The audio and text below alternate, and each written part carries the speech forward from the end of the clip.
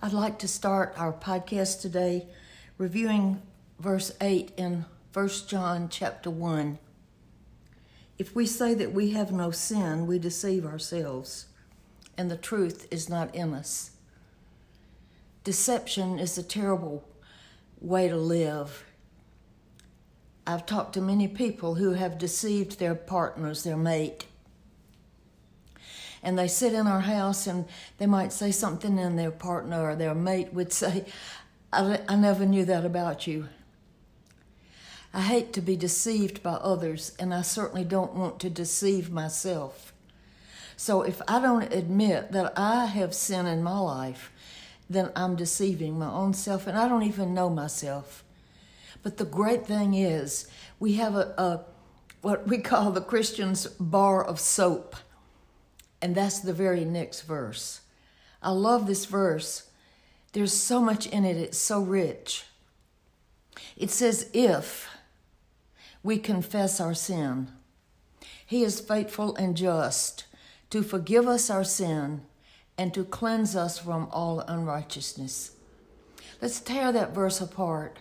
The first word is very important because it says if. And that means we have a choice. You see, we can be a child of God and deceive ourselves. And God never forces us to confess our sins. But the word confess sometimes is misunderstood. It doesn't mean just to say, I did it. It means to agree with God that you're wrong for what you did. You see, all sin is wrong. And so you have to accept the responsibility for your wrong behavior. And it doesn't say ask Him to forgive you. It just says if you agree with Him that you are wrong, then He is faithful and just. And that's revealing the character of God. You can depend on Him and you can count on Him to do two things for you. To forgive you, and that's good news. But how about to cleanse you? And what does it mean to be clean? It means the dirt is gone. And I've talked to many people that believe they're forgiven but have a hard time thinking they're cleansed because maybe they don't feel clean. And I always like to stress the fact that if you live by faith, you do not live by feelings. It doesn't matter how you feel. If you've agreed with God when you've been wrong, He has cleansed you. And then I think instead of confessing the same sin over and over, you just thank Him that you're clean. And the good news is He cleanses us from all unrighteousness. You see, if you agree with Him when you know you're wrong, He'll take care of everything else that you've done that's not been right. All the wrongs in your life. And I can promise you, if you start thanking Him for doing that, you'll feel better. I find that to be thankful for what God's done for me is almost like a miracle. Because you can be feeling bad, and when you start thanking Him for who He is and what He's done in your life, it really changes everything. Now, in the next verse, we've already seen that if we say we have no sin, we deceive ourselves.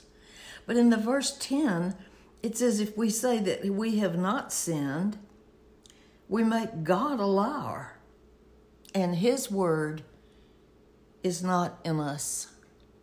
So two things happen if we don't agree with God about our sin.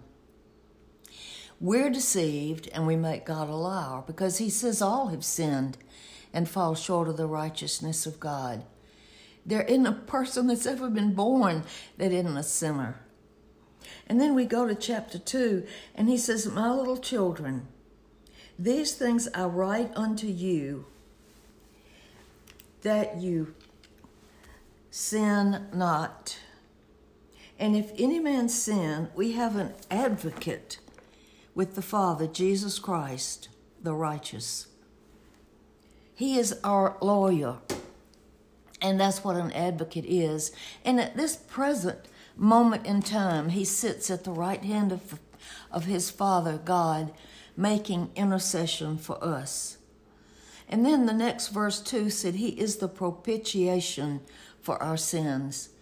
And that means he took our sins on him. He had to die because God says the wages of sin is death. Wages is what is paid for work that you've done. And so what we get for sin is death. And there had to be a death to meet God's requirements. And Jesus died and took upon him all of our sin. And that's what the word propitiation means. And hereby we do know that we know him if we keep his commandments. You see, you just can't invite Jesus Christ to come into your life and live any way you want to and think that you're right with God. Our works never save us, but our works prove our salvation. Verse 4, he that saith, I know him, and keepeth not his commandments is a liar, and the truth is not in him. But, our favorite word, whoso keepeth his word, in him verily is the love of God perfected. Hereby know we that we are in him. He that saith he abideth in him ought himself also so to walk, even as he walked. If our walk doesn't match our talk, we need to be quiet. Because we are a living gospel to a lot of people. They're watching us, and they determine what they think about Christianity by what they see in us, or how they see us live our life. And it's important, the impression we make on people. You know, you would want to live your life so that people would say, I want what you have. And thereby we give God the glory for it. But whoso keepeth his word, in him is the love of God perfected. Hereby know we that we are in him. He that saith he abideth in him ought himself also to walk as he walked. I'm sorry, I just reread that. But our walk is important. He said, I write no new commandment unto you, but an old commandment which you had from the beginning. The old commandment is the word which you have heard from the beginning. A new commandment I write unto you, which thing is true in time and in you, because the darkness is past, and the true light now shines. He that saith he is in the light, and hateth his brother, is in darkness, even until now. When you walk in the light, as he is in the light, you see the truth, and you understand. Jesus said, a new commandment I give you, that you love others as much as I loved you. And we must remember that his love was unconditional. He didn't love us because we were so lovable. He loved us because he is perfect love. And when we walk in the light, we are to love others as he loved us. And our love for people does not need to be conditioned by their behavior. He that loveth his brother abideth in the light, and there is no occasion of stumbling in him. But he that hateth his brother is in darkness, and walks in darkness, and knows not where he goes, because the darkness has blinded his eyes. You have to be careful if you hate. Hate puts out the light, and you can't see where you're going, and you'll stumble and fall every time. He said, I write to you, little children, because your sins are forgiven for his name's sake. I write to you, little children. I write to you fathers, because you have known him that is from the beginning. I write unto you young men, because you have overcome the wicked one. I write unto you little children, because you have known the fathers. So he writes to 3 age groups: little children, young men, and fathers. And he writes to the little children to let them know their sins are forgiven. And that's the only thing you know. When you're a child in Christ, you don't know anything except your sins are forgiven. And then he said, I write to you fathers, you're older in the Lord, because you have known him from the very beginning. And then to the young man, you've overcome the wicked one.